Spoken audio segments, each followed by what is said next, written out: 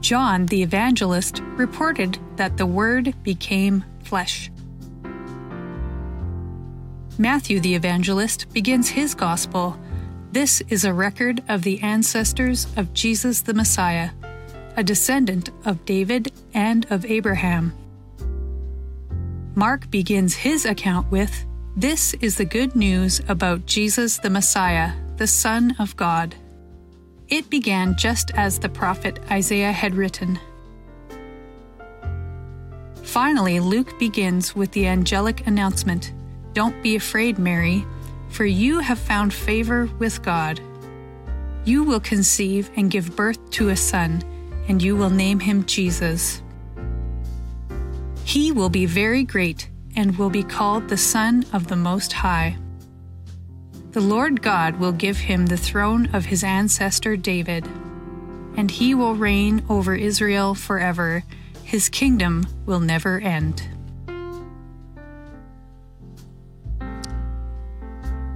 Well, we're beginning a brand new series now, and we're starting Christmas early this year. I hope nobody minds that. I know some people are groaning, "Oh no, Pastor Ron, it's way too early. Do we have to start singing Christmas carols?" I want to tell you something. This is the best time of the year. But for so many people, they feel it's too early, they're groaning. And maybe this is your idea of Christmas, Santa Claus with his elves and his reindeer. All these things that are supposed to celebrate Christmas but have nothing to do with Christmas at all. Now, we know that people are groaning when we talk about Christmas at the midway point through November, because people are sick and tired of the commercialization and the monetization of this season. And so for many people, Christmas is void of meaning. There's not a lot of people who understand what Christmas is truly all about. But I want to remind everybody here this morning that the Advent, that is the first coming of Jesus Christ to this world, is in fact the beginning of the greatest event in human history. For 33 years, it marks the life of Christ on this earth. He was born, and then when he came to the end of his life here on this earth, he was crucified, put to death, and then he was resurrected from the dead, and then we know that he ascended to the Father. He went up to be with his Father back in heaven. But here's what a lot of people fail to recognize when we discuss the Christmas story, and that is that God became flesh, or as John says it, Word became flesh. Now, many Christians don't understand the significance of the fact that Jesus was both God and man. 100% God, 100% man. That's a hard thing for us to get our minds and our hearts around. But we'll be discussing this from now to the end of the year. There's so much that you need to understand about who Jesus is. If you will, this sermon series is a study in Christology, in which Christology is simply the study of Christ. And it's important that you don't miss any of these, because you need to understand who Jesus is. So today we're talking about the Messiah. We're going to be talking about the Virgin. We're going to be talking about the Baptist, John. We're going to be talking about the dragon of Christmas. A lot of people don't know about that, but there is a dragon involved in the Christmas story. We're going to be talking about the Magi, and so on and so forth. This idea of Jesus being 100% man and 100% God was a question that was of great import to the early church. In fact, there was some confusion on this subject. Some people didn't understand what could that possibly mean, and what do we believe? What is our doctrine on the position on who Christ is? This issue was so important that Emperor Constantine convened a council. It's called the Council of Nicaea in 325 AD. He called together the bishops from around the world at that time. There are 300 bishops that all gathered together at Nicaea to discuss who Jesus is, to discuss who God is, to discuss the idea of the Trinity. Who is God? Now we know that Jesus Christ himself, in the last chapter of the Gospel of Matthew, tells us to go into all the world and preach the gospel and baptize people in the name of the Father and of the Son and of the Holy Spirit. So we recognize that there is an equality in God the Father, God the Son, and God the Holy Spirit. But they needed to come together to discuss this so that they understood it fully. There is a man by the name of Arius, who's a bishop from Egypt, and he was teaching that Jesus the Son was not equal to God the Father. In fact, he believed that the Son came out of the Father, and we call this the heresy of Arianism. As Arius was vigorously teaching and defending his position, the man who would become who we know as St. Nicholas. Everybody knows who St. Nicholas is? We sometimes call him Santa Claus. The Claus is the short form of Nicholas. He became more and more agitated as he listened to Arius say that Jesus was not equal to God the Father. So finally what happens is Nicholas, he cannot stand it anymore. He cannot stand what Arius is saying. St. Nicholas, he believed that Arius was attacking the person of Jesus Christ. And it so outraged Nicholas that he got up, crossed the room, and he slapped Arius across the face. Now that's a St. Nicholas nobody hears about at Christmas time. You see him as a jolly old man in red pajamas, talking to children, drinking Coca-Cola, and eating people's cookies. But here's the true St. Nicholas. He was not going to stand for this attack on the person of Jesus Christ. Was St. Nicholas correct in coming against Arius? Well, understand what Jesus said about himself. Jesus said about himself in John 10:30, I and the Father are one. I and the Father are one. Why did he do it? Why did he slap Arius across the face? Because he understood what was at stake. From now to the end of this year, we're going to talk about the importance of this doctrine of who Jesus is. Jesus is our Savior. He is our King. He is our Lord. He is the Son of David. He is the Son of Abraham. But he's God. You need to understand that. You cannot call yourself a follower of Jesus Christ and deny that aspect of who Jesus is. And you're going to see why through the course of this message, but right to the end of the year. So we're beginning today with the glorious telling of the coming of the Messiah, and we see it in Matthew, Mark, Luke, and John. Now watch this. This is how the New Testament begins. Matthew 1, verse 1. How many know that Matthew is the first gospel in the New Testament? And it begins with these words. This is a record of the ancestors of Jesus the Messiah, a descendant of David and Abraham. And then Mark 1:1 begins with his account. This is the good news. By the way, does everybody know that good news means gospel? It means the same thing. Gospel, good news, they're synonymous terms. It means the same thing. This is the gospel. This is the good news about Jesus the Messiah, the Son of God. Now, before I go any further, I need to remind everybody of something, because this is what I know. When many of you are reading through your Bible, you've got a goal to get through it, to get to the end. And in speeding through and trying to get to the end of your reading, you miss things. And so you need to see that the beginning of these Gospels are these very important words. If you don't understand that these Gospels are about Jesus the Messiah, then you really won't know or understand what the Gospels are about. The whole Gospel of Matthew is about Jesus the Messiah.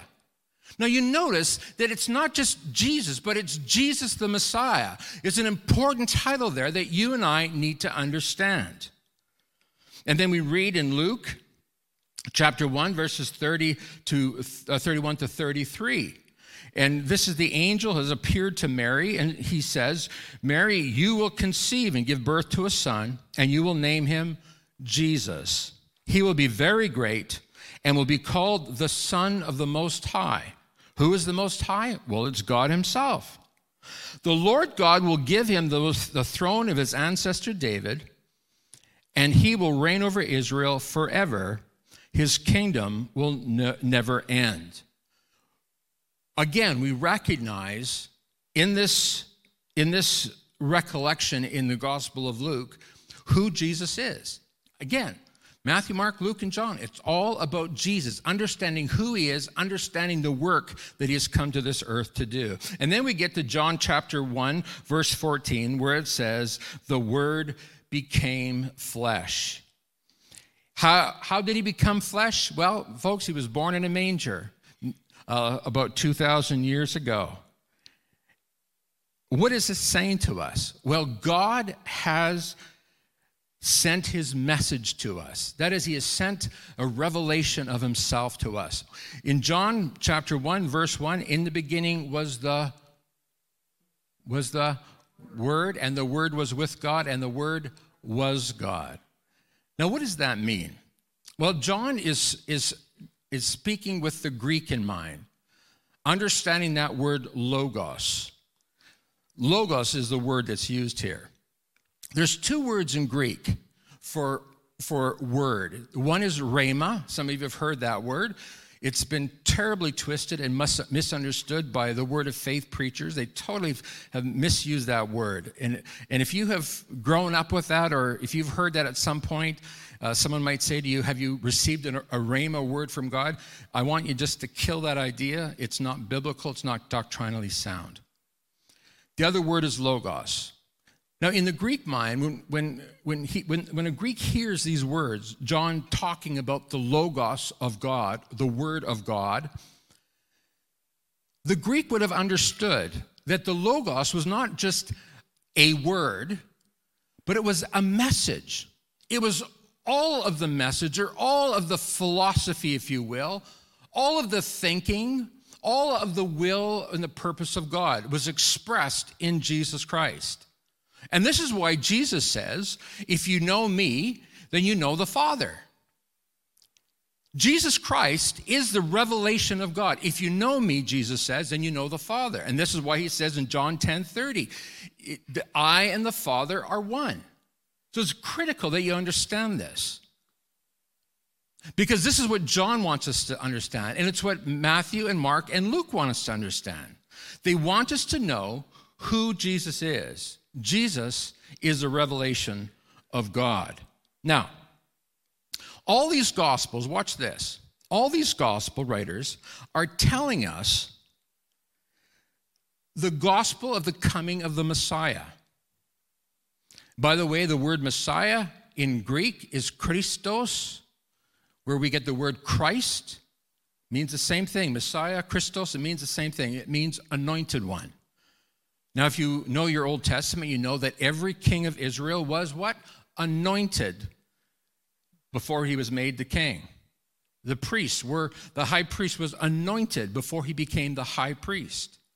So he is the anointed one of God. He's the one appointed by God for his people. And when the Roman soldiers were mocking Jesus and hammering that sign to the top of the cross, here's Jesus Christ, the King of the Jews, ha, ha, ha, ha. They were actually prophesying something that was true. Jesus Christ is the King of the Jews.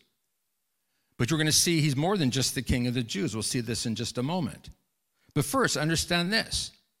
Those of us who are not Jewish, we don't fully comprehend the magnitude. We don't understand the implications of this announcement that Jesus is the Messiah. Understand this.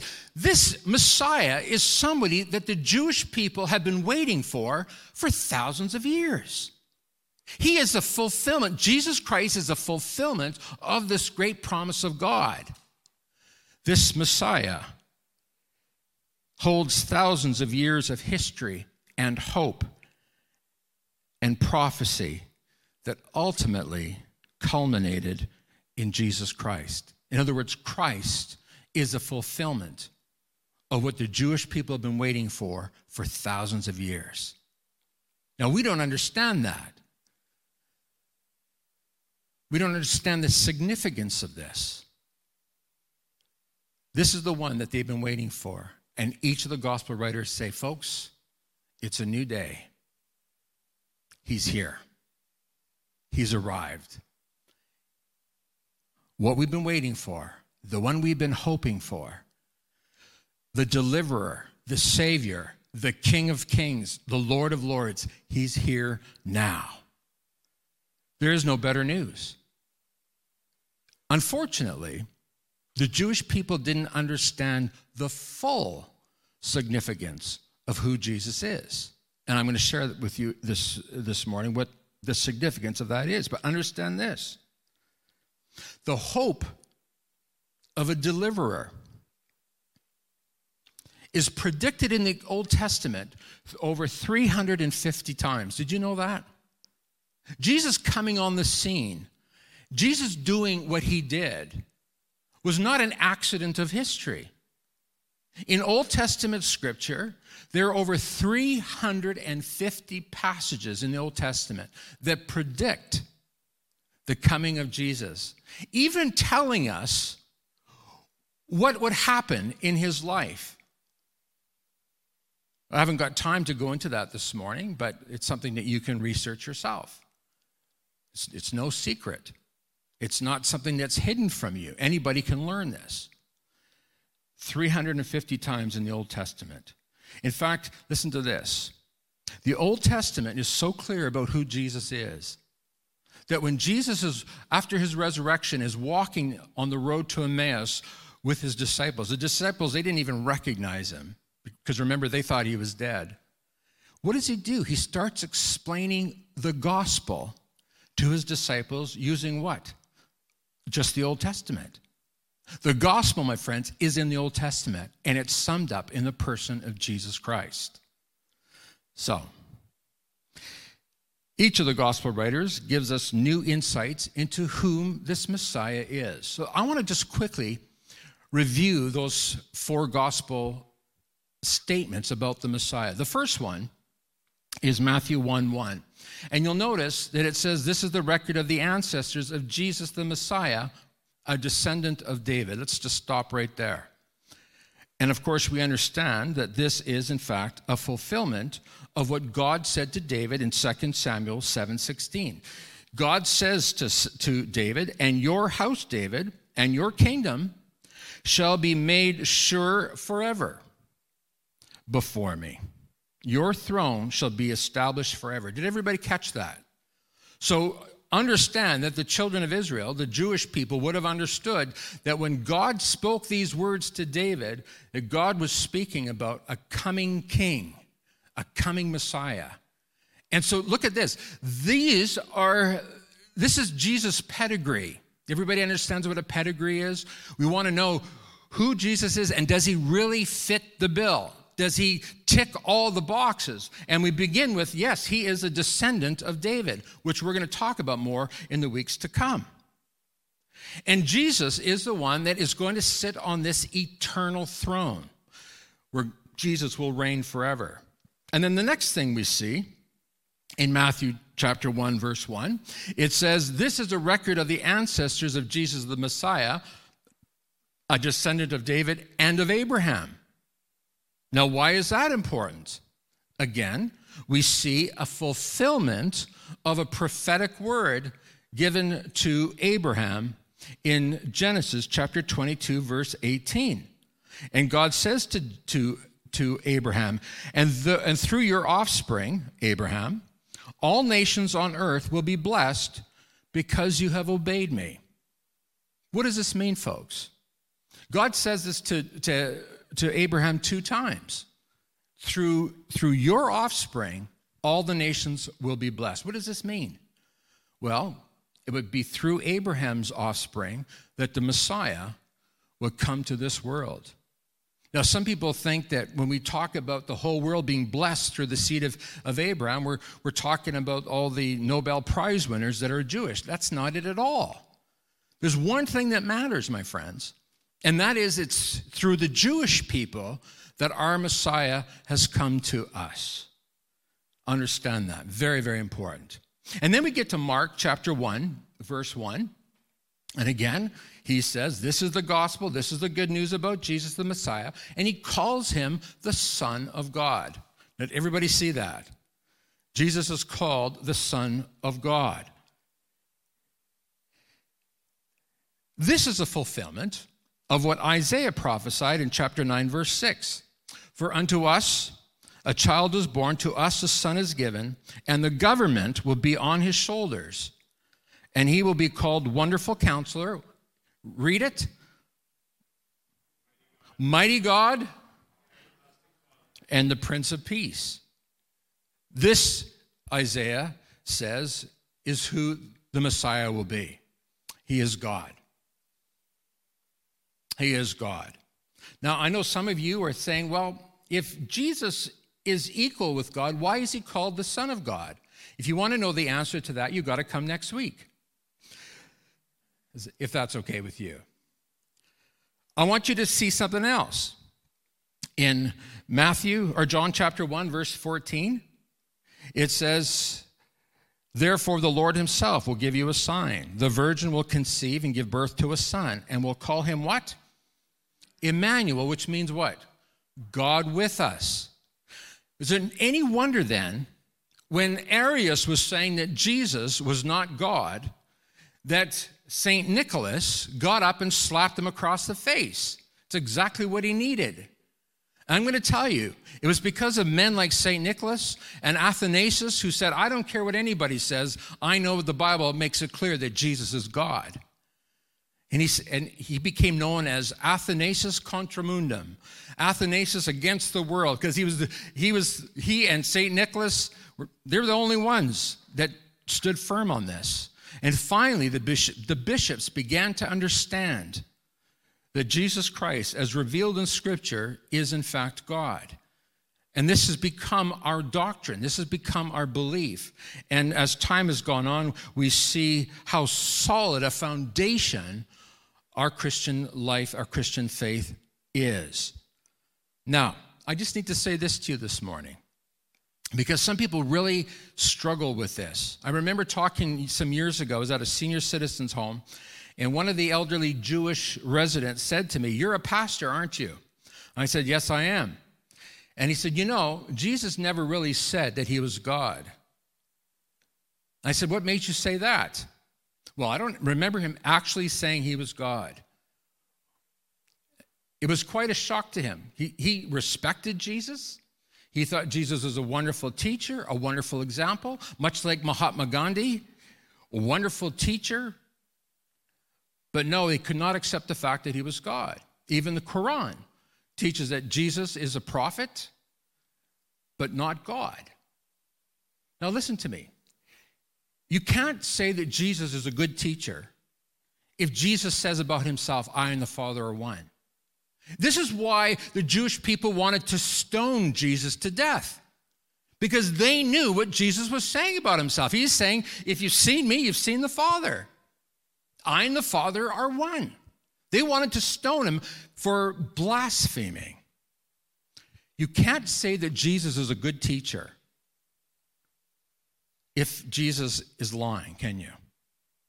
As C.S. Lewis would say, Jesus was either a liar or he was a lunatic out of his mind, or he actually was the Lord.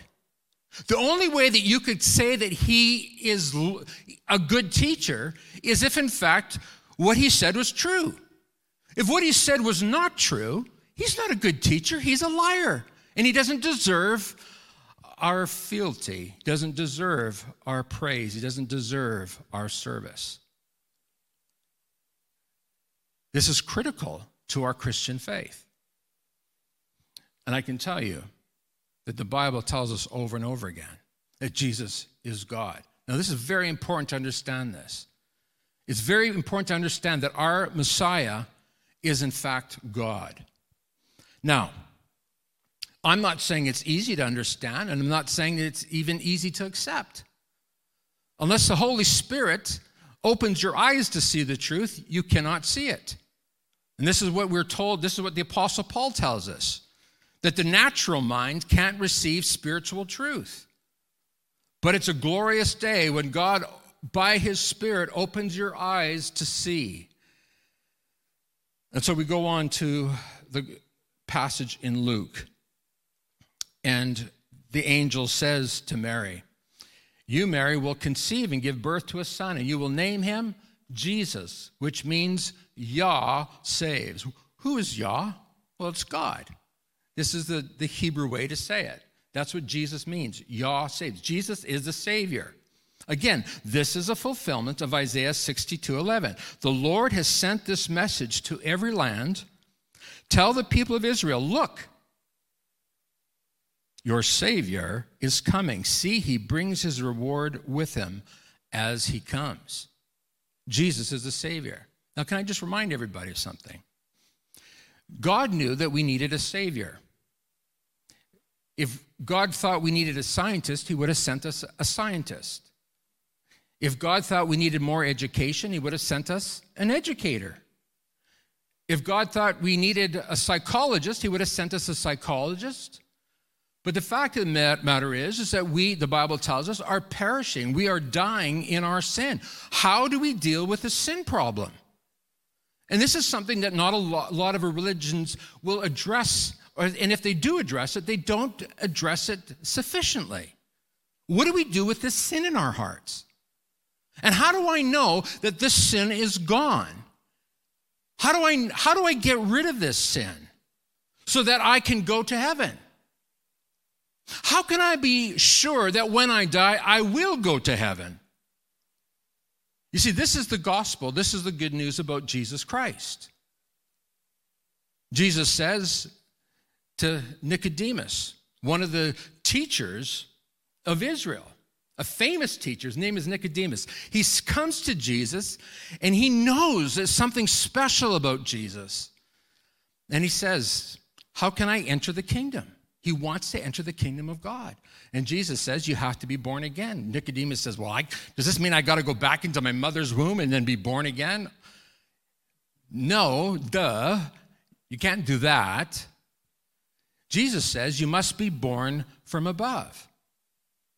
What does this mean?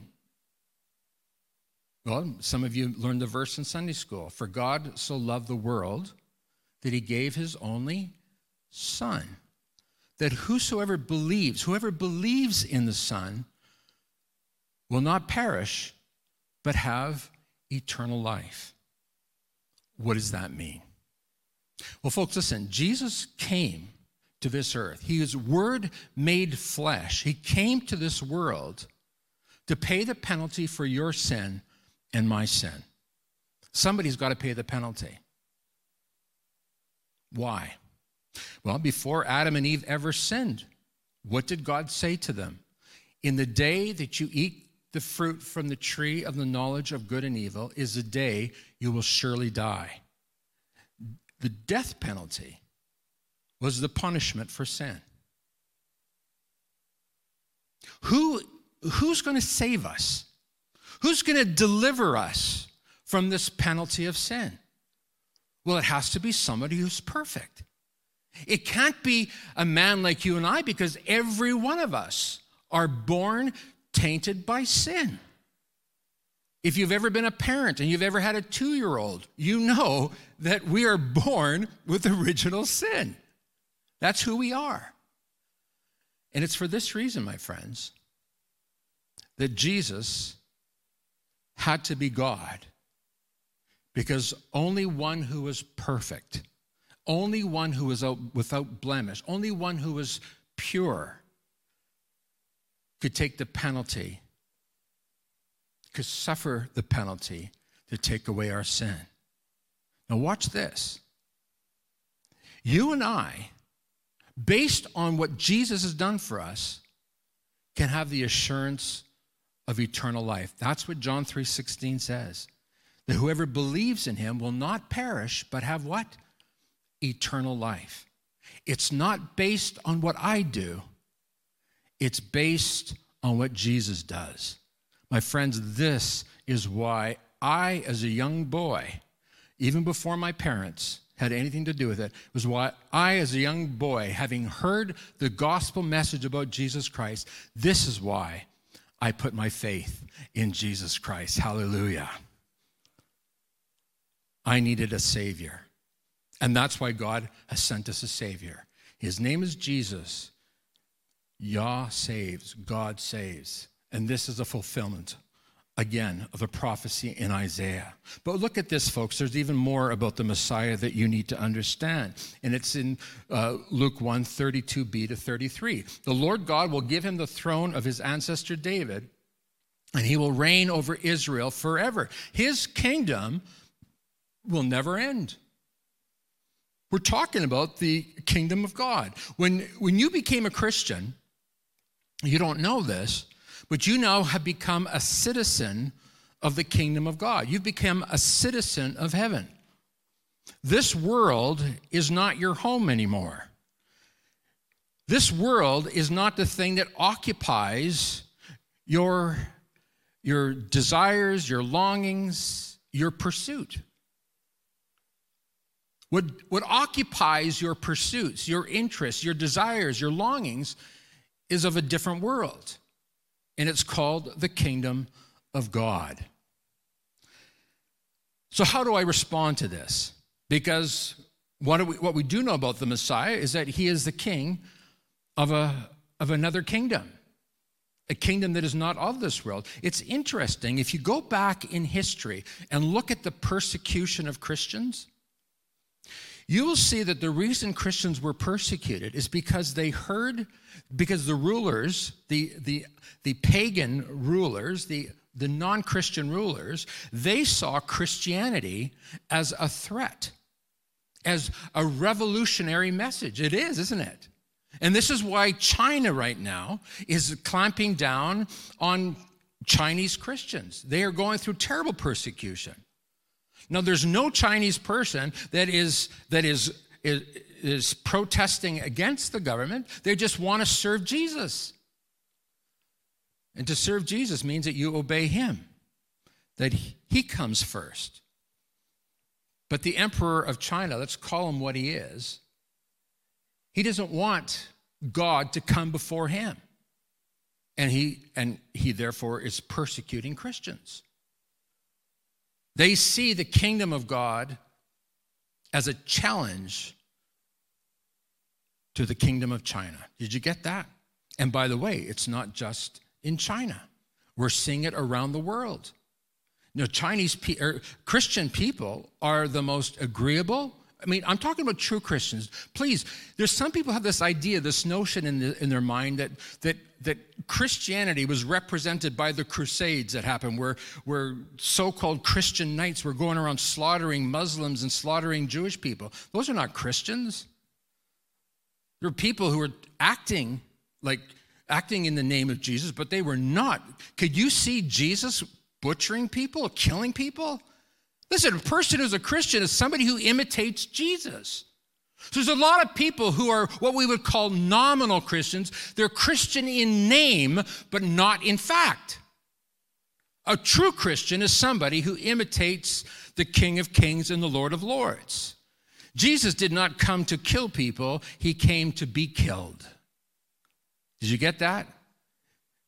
Jesus has called us to follow him. That's our King. That's our Messiah. That's who he is. So how do we respond to this? How do we respond to the fact that Jesus is God and he's King? Well, folks, let me just remind you of something.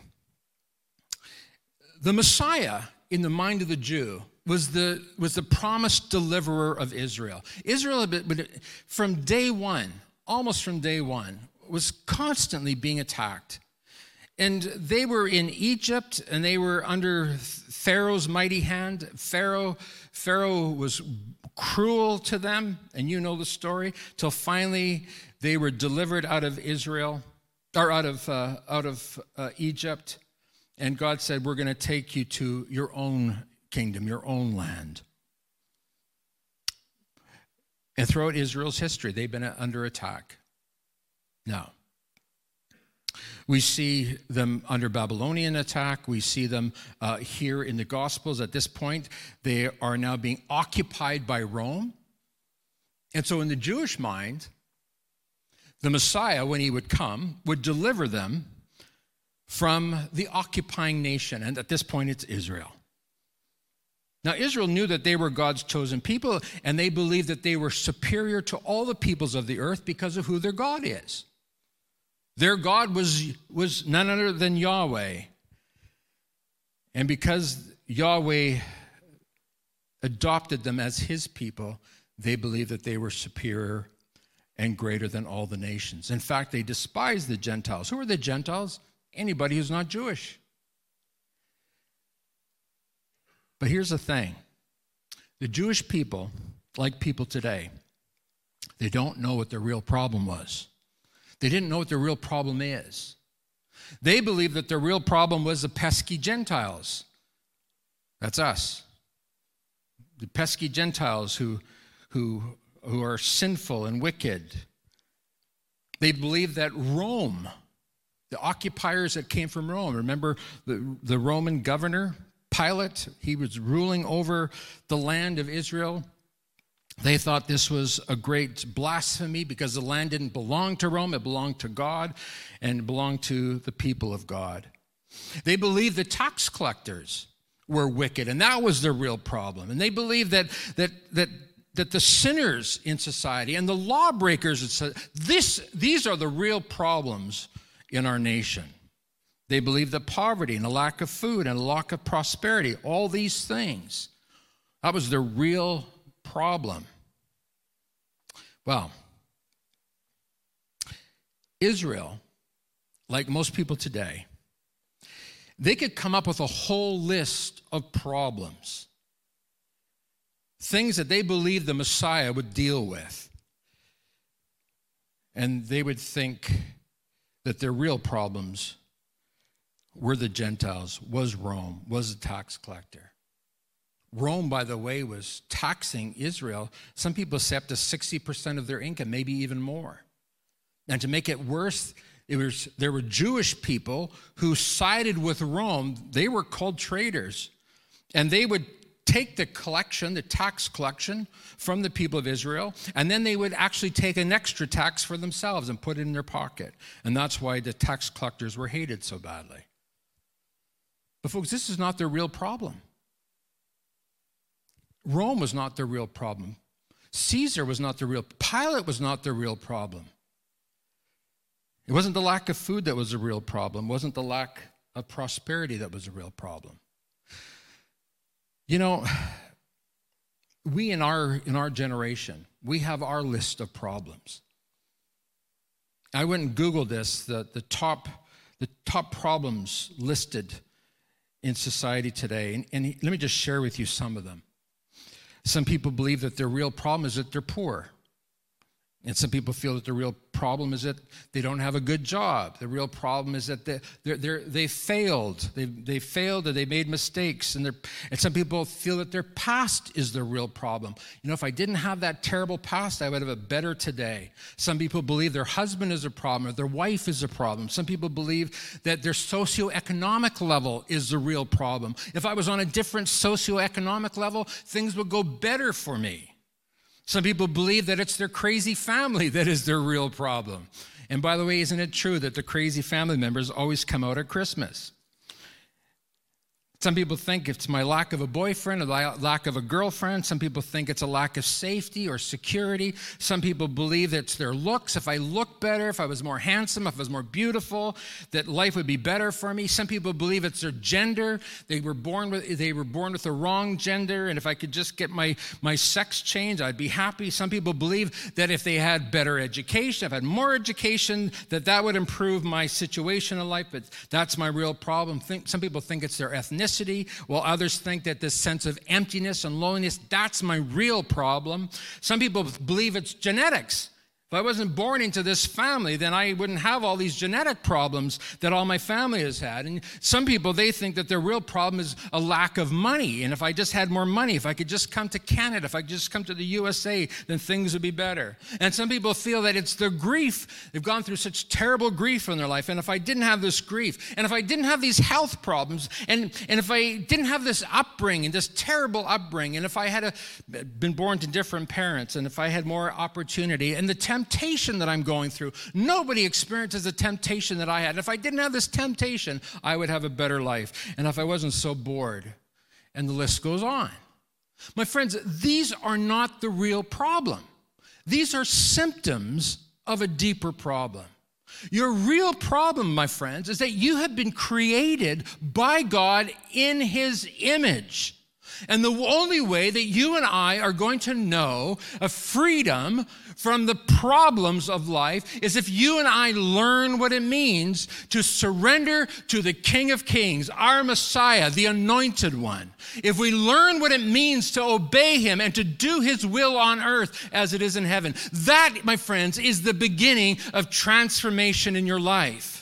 I have people telling me all the time, Pastor Allen, you just got to join us in our cause. You got to join our social justice cause. Do you know how many different social justice causes there are? There are literally hundreds, some would say thousands. I have had a debate about this with people. And I'm trying to say this, is that Jesus Christ did not come into this world to conquer social problems. He came into this world to conquer our real problem, and it's a condition of your heart and mind.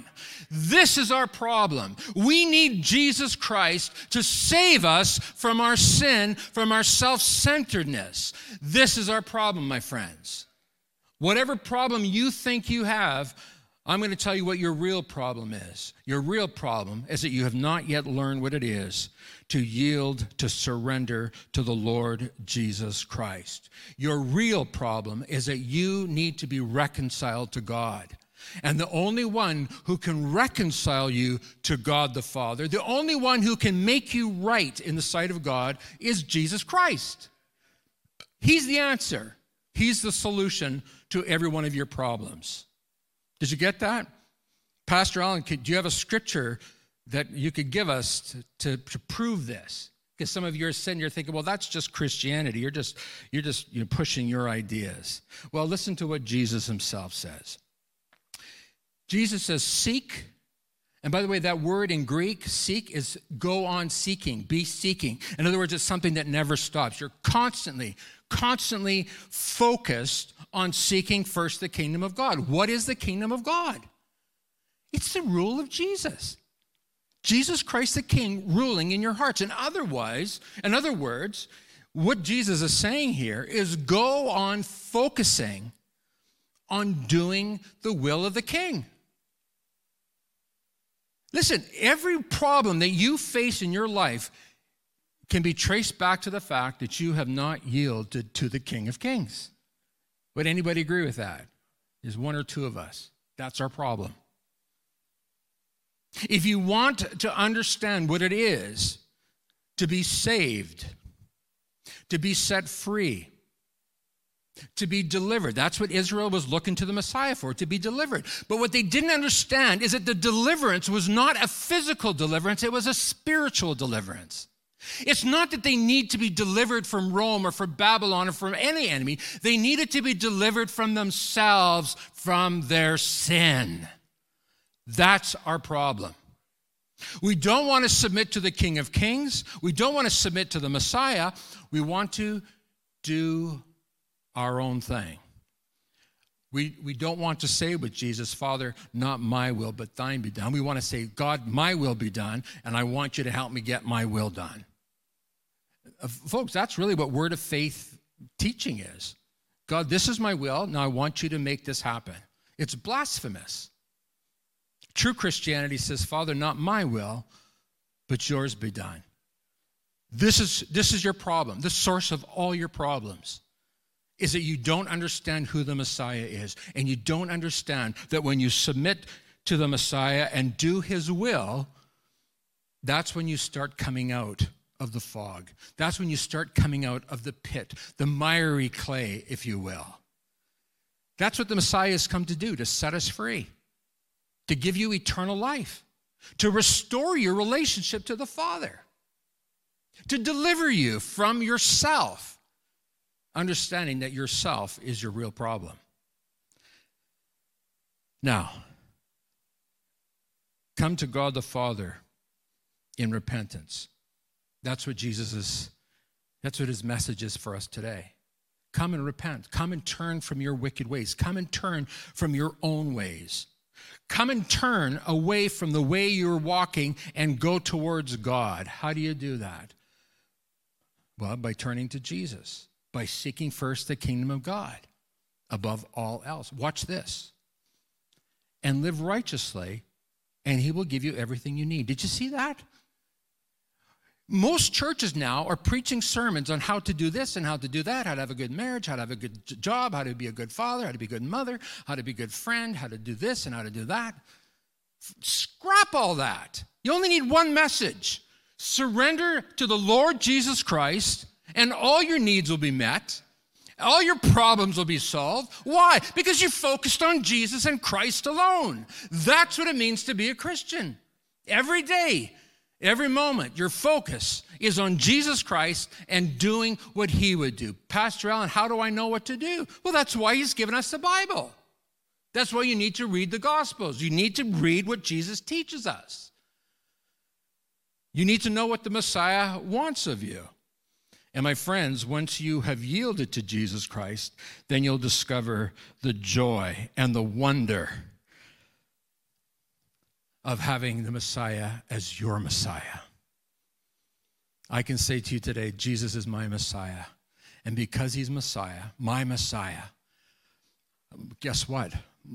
My life is wonderful. My marriage is wonderful. My kids are wonderful. Why? Because our focus is on following the teachings of Messiah. Now, I always quoted Matthew 6:33 as my favorite verse, but I no longer do that. Now I have to give you verse 34 as well. Because here's where so many of us get off track. The minute we have a problem, what do we start doing? Well, Jesus tells us, so don't worry about tomorrow. Your problems, your difficulties, your struggles, get your focus off of God and onto your problems. Jesus says what? Keep your focus on Jesus. Don't worry about tomorrow, for tomorrow has enough worries of its own. Today's trouble's enough for today. What's Jesus saying? You and I are so tempted to focus on our problems, on our difficulties, on our struggles. And God is saying, focus on Jesus. Focus on Christ and on Christ alone. Seek to do his will. Seek the kingdom of God above all else. It's the most important thing that you are going to do as a Christian. There's nothing more important. And the minute you stop focusing on Jesus is the moment the troubles start again. It's the moment that Pandora's box is open and now you're facing all kinds of problems. Why? Because you got your eyes off of Jesus. Jesus, our Messiah, is our hope. And Jesus is called the Prince of Peace. Do you want peace in your life? Of course you do. Of course I do. Get your eyes on Christ and say, Jesus, my main focus, my main purpose in life is to do exactly what you tell me to do. And if Jesus says to forgive others your sins, you forgive them. You say, Pastor Allen, hold on a minute there. I got to stop you right there. You don't know what people have done to me. You know what? Obviously, I care for you and I care about what people have done to you, but I'm telling you, you got to do what Jesus says. Jesus says what? Forgive us our sins as we forgive those who sin against us. You do what the Master tells you to do. And you begin to experience the abundant life that Jesus has promised. And not just the abundant life, but the eternal life. And so I can stand before you today and tell you without reservation, without doubt, that when I die, I'm going straight into the presence of Almighty God. Because I put my faith in Jesus Christ, the perfect one, who died on the cross and was resurrected. The resurrection of Jesus Christ is the proof, is the evidence that you and I are going to have eternal life. Hallelujah. Would you stand with me, please? Father, we thank you this morning. We thank you for your presence here. We thank you for your word. We thank you, oh God, for sending us the Messiah. Help us to recognize today, Lord, that the Christmas story is the greatest story ever told. It speaks of a Messiah who has come to this earth to take the penalty for our sin. We thank you that because he was sinless, the grave couldn't hold him down, and he came back to life because he was the perfect man, because he was God. Father, fill our hearts this morning with a wonder, with a joy. As we go from this place, may we go with a joy in our step, knowing, Father, that we belong to you, knowing, God, that our sins are forgiven. Father, if there's any here yet who have not yet surrendered their lives to you, Father, would you do a work by your Spirit? And when you open their eyes to see the truth, that they may be set free in Jesus' name, that they may have eternal life through Christ. And God, we commit ourselves to you now in Jesus' name. And everyone said it with me? To the person beside you, say, Merry Christmas.